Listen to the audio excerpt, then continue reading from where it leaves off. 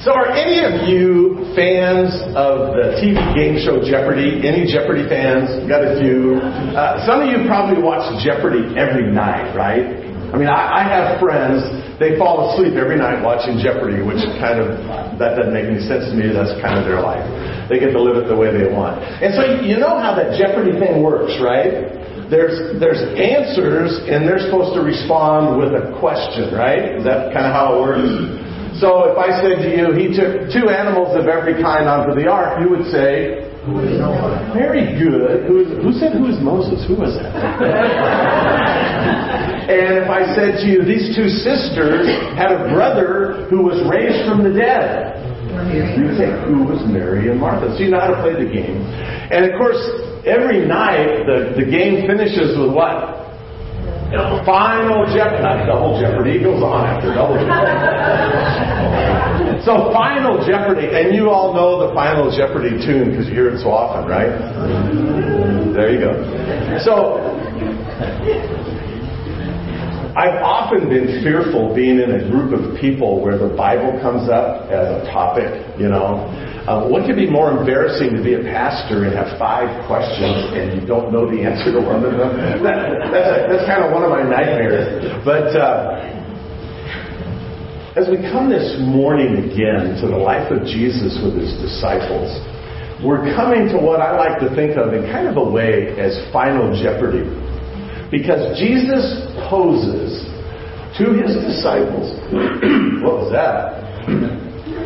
Jesus poses to his disciples a very critical question. And so I want you to come this morning with me back to Mark's Gospel, and we're in chapter 8, beginning in verse 27. And Jesus has taken his disciples to Caesarea Philippi, which is about 26 miles north of the Sea of Galilee. And so again, it appears to me that he's kind of trying to withdraw for a little quiet time with the disciples to instruct them and to teach them. And in this particular case, to ask them their response to this most critical of questions. And so Peter went out, or Jesus went out, got to read, verse 27, Mark chapter 8. Jesus went out along with his disciples to the villages of Caesarea Philippi. And on the way, he questioned his disciples, saying to them, who do people say that I am? And they told him, saying, John the Baptist, others say Elijah, but others one of the prophets. And he continued by questioning them, but who do you say that I am? And Peter answered and said to him, you are the Christ. And he wanted them to tell no one about him.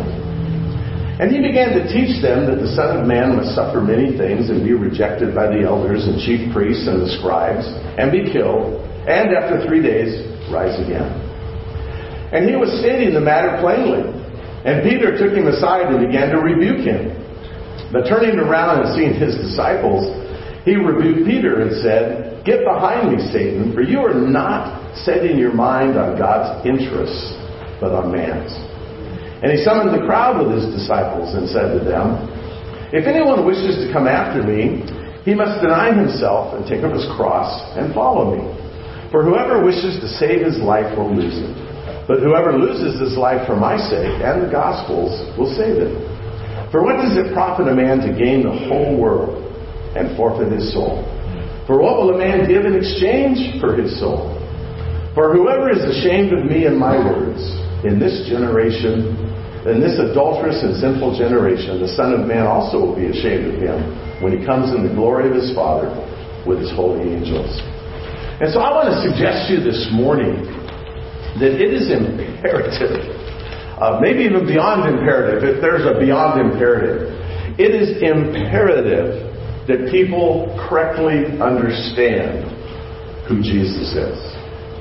That's imperative. That's important. It's critical. And so as you come to this passage, that's kind of the topic on the table. It's Final Jeopardy time. And so I want you to notice, first of all, as I've tried to organize my thoughts, the question that Jesus asks his disciples is a critical one. And he asks them first, kind of for the popular opinion. What do people say? What are the people saying about me? And then he turns to the disciples and says, what do you say about me? That's the critical question. What do you say? And I think today, as I was reflecting on this, how common it is for us to be concerned about identity theft. Anybody had your identity stolen where somebody didn't, I have friends that didn't know that they had bought a condo in Florida. Someone had stolen their identity, had gone through the whole process of purchasing this condo down in Florida, and all of a sudden they started getting this paperwork. It was like, what's going on? It happens. In fact, when I left for my bicycle trip back east, we got to LAX early in the morning, and my friend Don, who was kind of leading our group, he decided we were going to eat breakfast at the airport. Have you ever eaten breakfast at the airport? Yeah, a little sweet roll, cup of coffee, $26 out the door. It's really cool. But Don was in line ahead of me, and we were going through this line and ordering what we wanted. And he took out his credit card and ran it through the machine and moved on, and it was my turn, and I put my card in the machine. Before we got on the airplane, Don's wife called him and said, somebody has stolen your credit card number and bought 2 tickets to Mexico. Oh, wow. That quick, that fast. Wow. Thankfully, it was Don and not me. I was really happy about that. But we worry a lot about identity theft. And we ought to be concerned about that. It happens every day. But more important than identity theft is misidentifying who Jesus is. Much worse problem. Much more serious consequences. And so Jesus poses this question about his identity, who he is. And if you get that wrong, there's a lot of consequences that follow, right?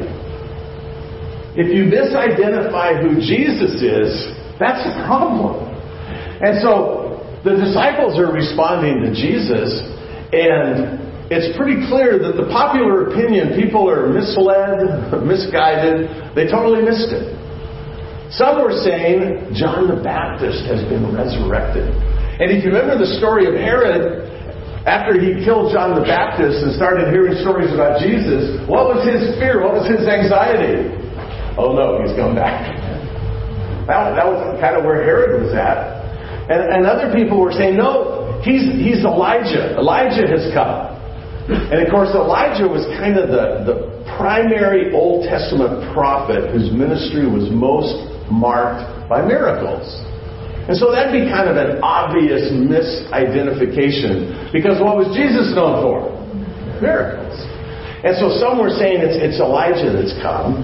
And then others were saying it's one of those Old Testament prophets that's come.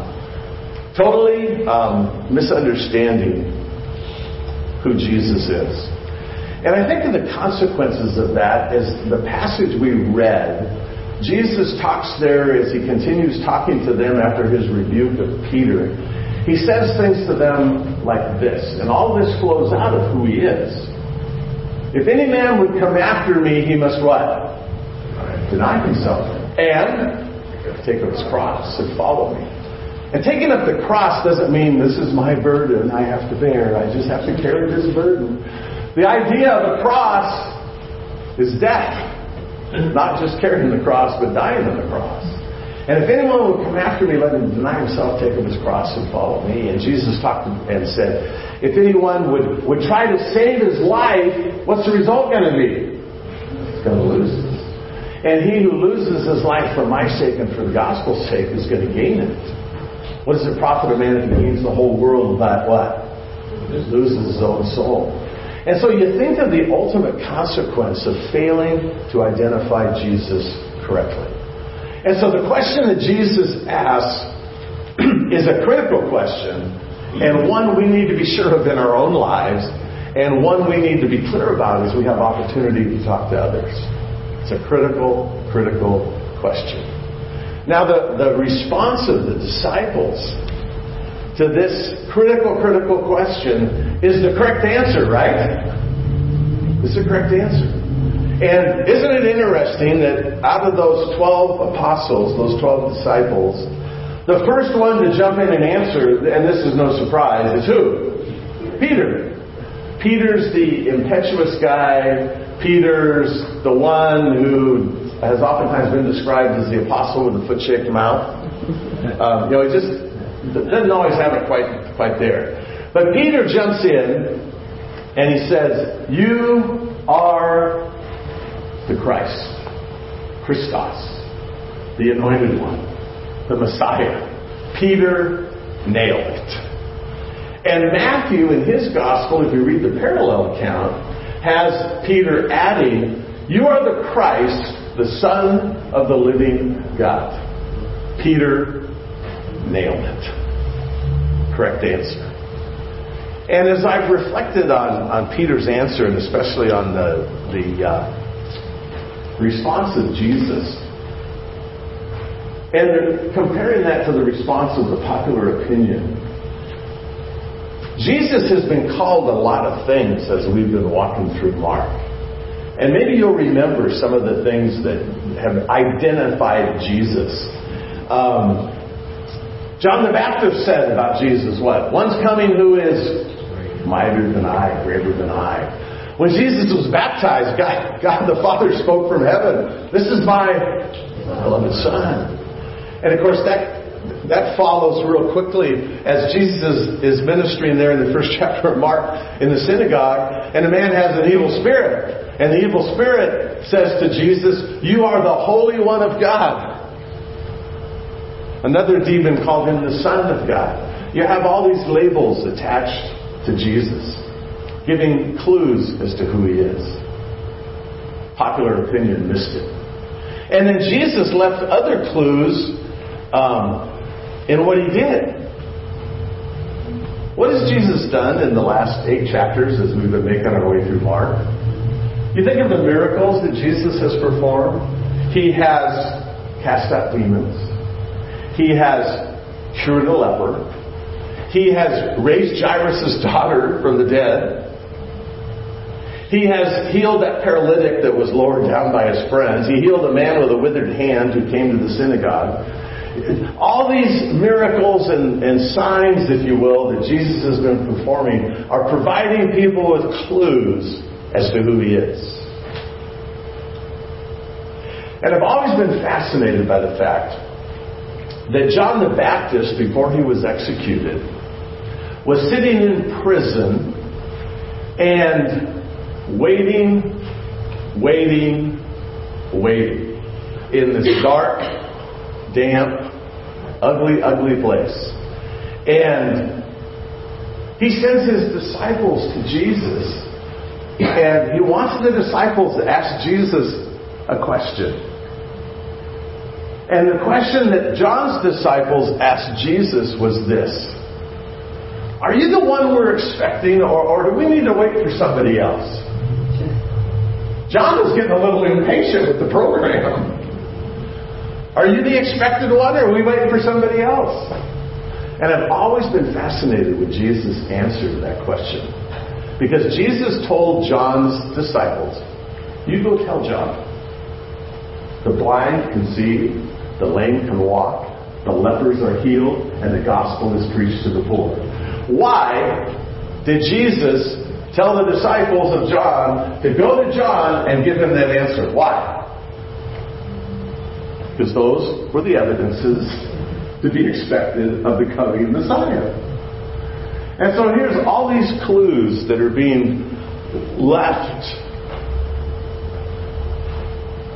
And of course, the disciples weren't exactly figuring it out yet either, were they?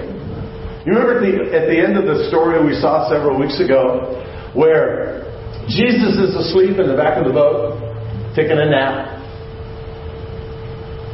And a storm comes up, the wind, the waves, that whole story. And they wake Jesus up. "Don't you care that we're perishing?" And Jesus gets up and goes, "Cool it. Be still."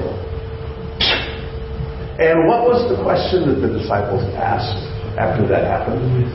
Who is this guy? They don't have it figured out. So here, Jesus poses this question to his followers. Who do people say that I am? They missed it.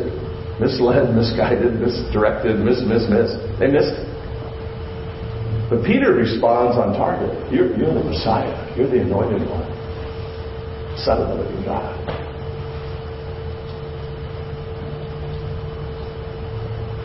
How did Peter figure that out? How did Peter come to that conclusion?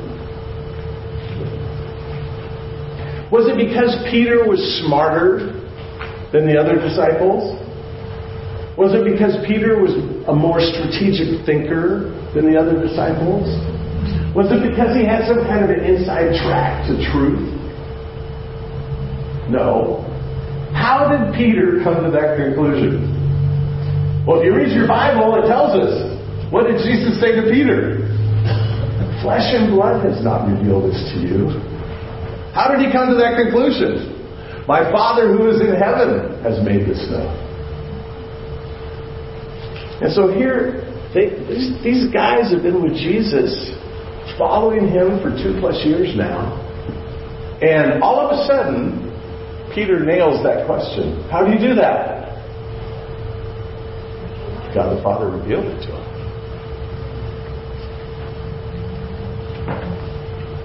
That is always the case.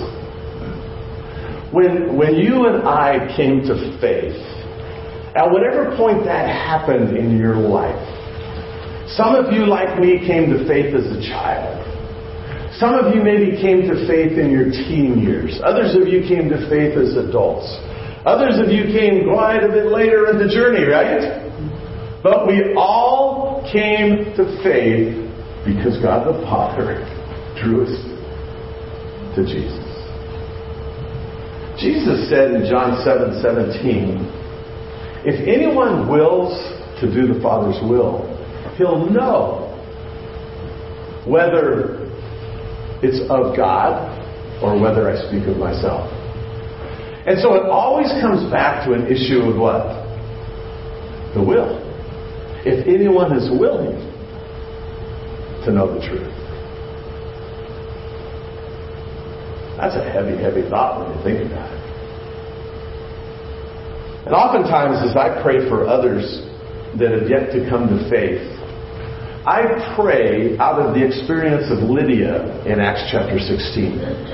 And if you remember the story, in Acts chapter 16, Paul comes to the city of Philippi, and this group of women are gathered down at the riverside, gathered to study Scripture, to worship.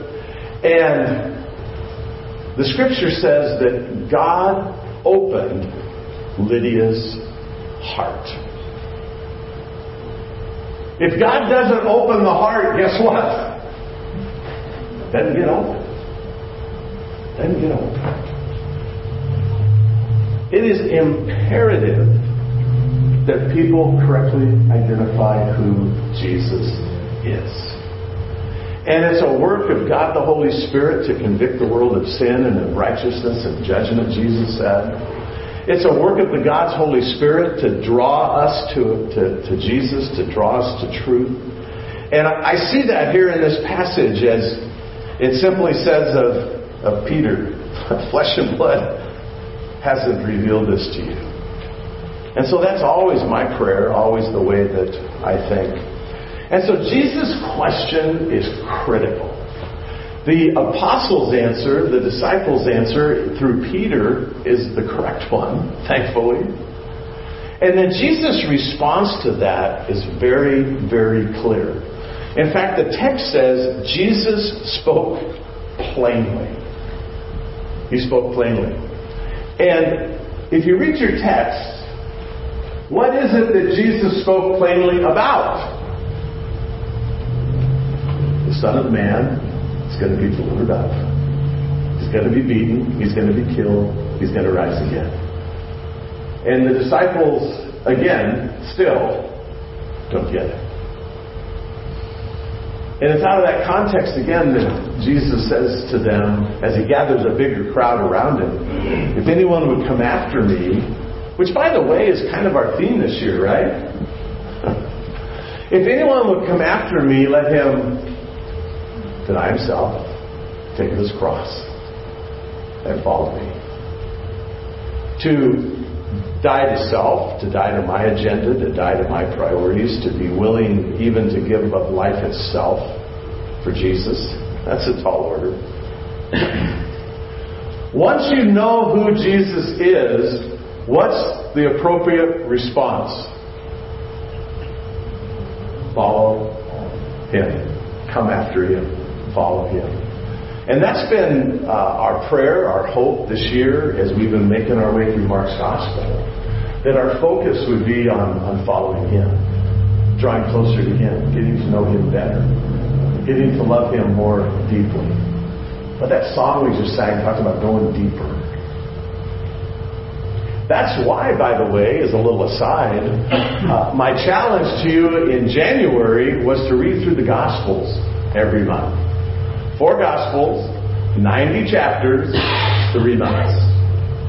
And today is October 31st, and that means if my calendar thinking is correct, tomorrow is November 1st. So it starts a new month, a new opportunity to cycle back to Matthew chapter 1 and read through the Gospels with me again. I don't know how many of you have been doing that. If you're like me, some of you got lost in the weeds and had to kind of jump back in. It was really difficult for me on my bike ride for 2 weeks because I was up before dawn and riding late, trying to find time to squeeze in my Bible reading. That's one of the advantages, I guess, of having it in my phone, right? I can carry it with me wherever I go. But just to inundate ourselves with the truth about Jesus. It is imperative that you and I correctly understand who Jesus is. And it's imperative that as we have opportunity to engage others in conversation, that we correctly identify who Jesus is. Because the Scriptures tell us that God loves us. God wants relationship with us, right? That's the heart of God. So, someone that you're talking to, someone that you engage in conversation, you can say with great confidence, God loves you. God wants relationship with you. And you can share with just as much confidence that the Scripture says there's a barrier between you and relationship with God. There's something that hinders that from happening. And the Bible calls that sin. Disobedience. Rebellion. We don't want God to rule our lives. We don't want God to tell us what to do. We want to live life on our own terms, go our own way. And that's why you have that passage in Isaiah 53, all we like sheep have gone astray. We've turned everyone where? To his own way. Aren't you grateful for the second half of that verse? The Lord has laid on Him the iniquity of us all. And so you can confidently tell people that God loves them. God wants relationship with them. But there's this barrier that hinders that relationship. And that's why God the Father, in His wise providence, sent His Son to invade human history, to live a perfect, sinless life for 33 years. A perfect life that you and I are totally incapable of living, right? And at the end of those 33 years, again, God in His providence sent His Son to a Roman cross. All part of God's plan, no surprise. God sent His Son to the Roman cross. Where again in Isaiah 53 it said it pleased the Father to crush Him. That He would die on the cross, sacrifice for sin. To die in your place and in my place, where we should have died. We should pay the price for our own sin. Aren't you glad you've been rescued from that? Amen. And so God calls upon us to turn from sin, what the Bible calls repentance, to turn from sin to God, and to put our faith and our trust in Jesus, His sacrifice on the cross, His death, His payment for sin.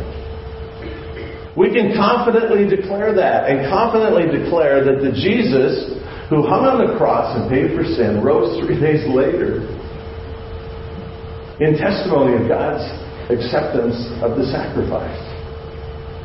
Jesus, God in human flesh, God become man, died on the cross, paid for sin, rose after 3 days. we can boldly, gladly proclaim who Jesus is and what He's done. And the sad truth is, in the culture in which you and I live, the world in which you and I live, misidentifies who Jesus is. I have talked to people, and maybe you have too. I have talked to people who have said to me, I love Jesus. And our first natural response to that is what? That's great, I do too. But do they love the same Jesus that this book presents? And I have found so often the Jesus that people love isn't this Jesus. It isn't, you are the Messiah, the Anointed One, the Christ, the Son of the living God. It's something else. And so as I thought about this, reflecting on this passage, one of the things that just struck me so hard was this. It's not enough to love Jesus. It's not enough to love Jesus. You got to love the right Jesus, right? You got to love the Jesus of the Bible. And you and I live in a culture, you and I live in a world that misidentifies who Jesus is. And what I want to suggest to you this morning is what I've said several times. It's critical that people correctly identify who Jesus is. Many people believe Him to be a good man, a great teacher, an example, a martyr. And all of those miss the mark. Peter nailed it. You're the Christ. You're the Messiah. You're the Son of the living God. All those other answers totally miss the mark.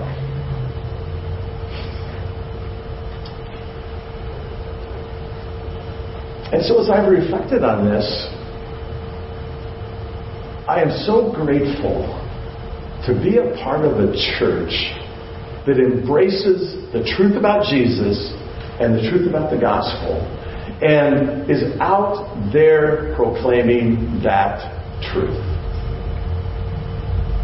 You ought to give thanks every day that we as a church family, not just currently but even historically, are outside these four walls talking to people about Jesus. Many of you have made that trek over to Boyle Heights and have been a part of engaging people over there and sharing the gospel and taking food and clothing and other stuff, meeting physical needs and spiritual needs, and proclaiming the truth about the real Jesus. We ought to continue to be excited about those opportunities. We really should. We've had the opportunity to go into some of our city parks and just kind of randomly engage strangers with conversation and to share Jesus with them. We're going to keep doing those things, right? Well, that could be a little more responsive to that, but yeah.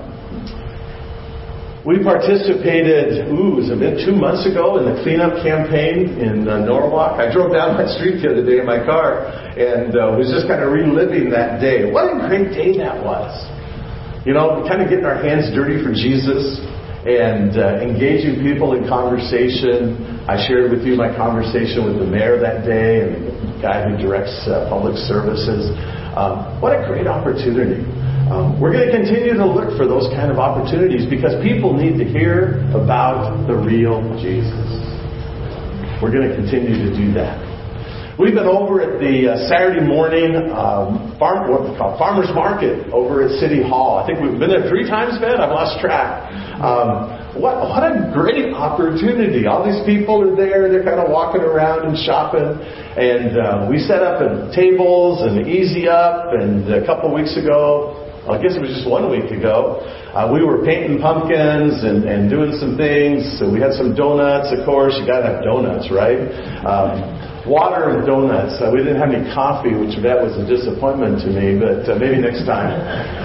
But we had great opportunity to engage people in conversation.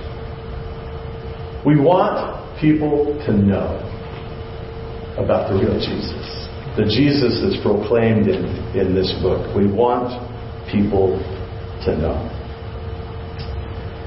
And so all of that's going to continue, right?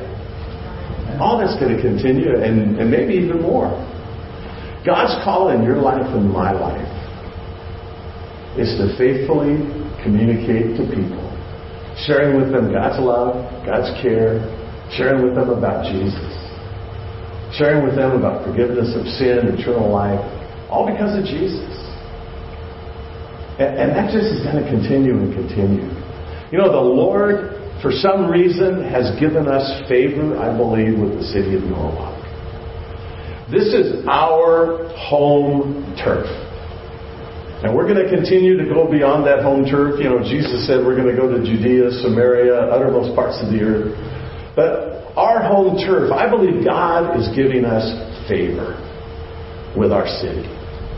I had that encounter with the mayor, 2 months ago at the cleanup day. Kind of a random encounter a week ago Saturday at the farmer's market with the Relay for Life was there. And I was walking around the outer edge of the relay, and the mayor came walking up alongside me. She was walking in the Relay for Life and recognized me, and we got to talk for 3 or 4 minutes as she walked along. I got a phone call this week from her, well actually not from her, but from one of the people in the city, asking me to come and pray before the city council meeting this Tuesday. And I'm just going, Lord, you're opening doors. You're going to continue to open doors. Pray about Tuesday night, 5 p.m., I think. I'm going to be on, okay? And I think God has a great, amazing future for us if we stay faithful to who Jesus is and what He's done. Because there's coming a day of what I want to call final jeopardy. There's coming a day of God's ultimate judgment that the Scriptures call the Great White Throne Judgment. There's coming a day of final jeopardy. It might be embarrassing to miss a question at the Jeopardy TV show, but if you get it wrong at the end, at final jeopardy, the consequences are disastrous. And so this morning, are you confident in your heart of hearts? Are you confident in your heart of hearts that you have placed your faith, your trust in the real Jesus? Not a made-up Jesus, not one you've kind of created in your own thought processes, but are you confident this morning that your faith and trust is in the real Jesus? Are you on track with Peter when he says, you're the anointed one, you're the Messiah, you're God's Son, you're Savior? Can you nail that question like Peter did? Nothing more critical than the answer to that question.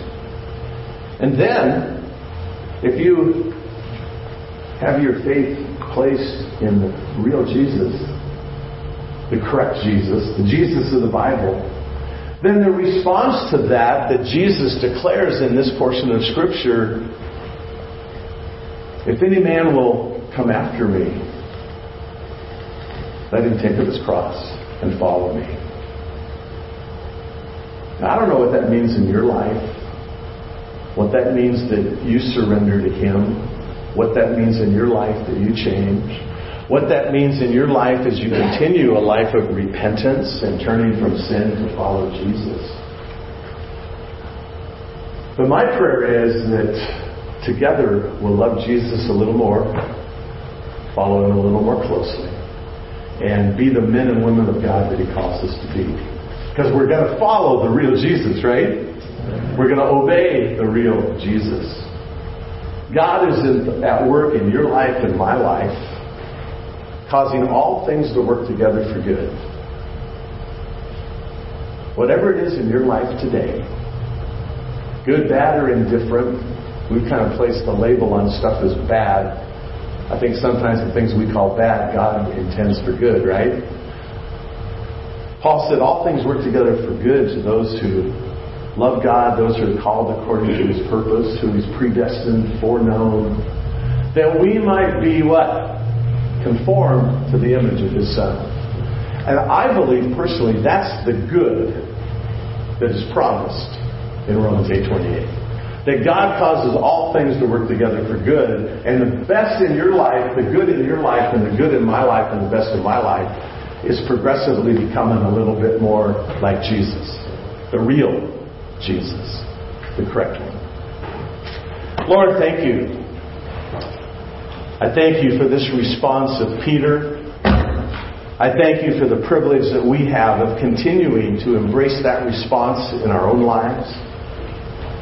And I would simply ask this morning, pray this morning, if there's anyone here who's yet to come to that place of correctly identifying Jesus, understanding Him as Messiah, Savior from sin, Son of God. That you would just cause that one this morning to just come to you, to seek you, to turn to you. Maybe even to come to one of us and ask questions and pursue that. Lord, we want to be a church. We want to be a people that are accurately declaring truth about Jesus. Because the world we live in is misled, misguided, deceived.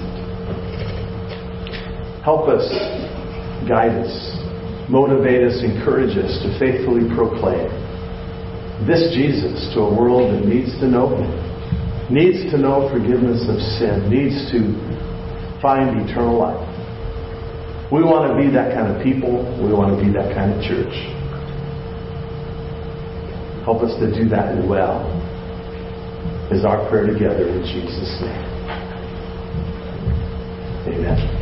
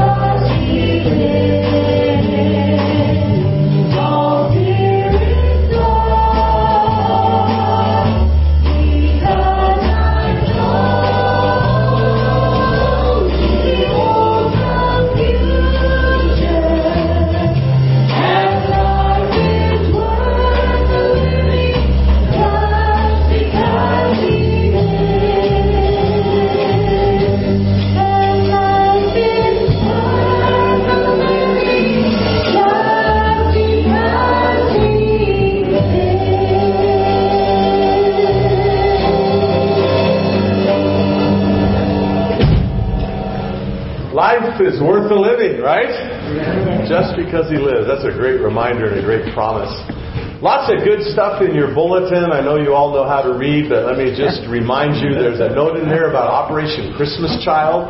I think the boxes are going to be here, next week. And we'll be passing those out, giving you opportunity to glorify Jesus and reach some lost children with the message of the gospel.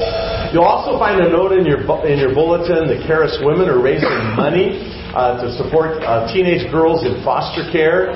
And their goal is a goal of $25 for each girl. And I'm sure if you can give 5 or 10, they can put those together and they know the math, how to make that equal 25. But that's in your bulletin. What else is in there of importance? Boxes, Charis women. Turn your clock back next Saturday night, right?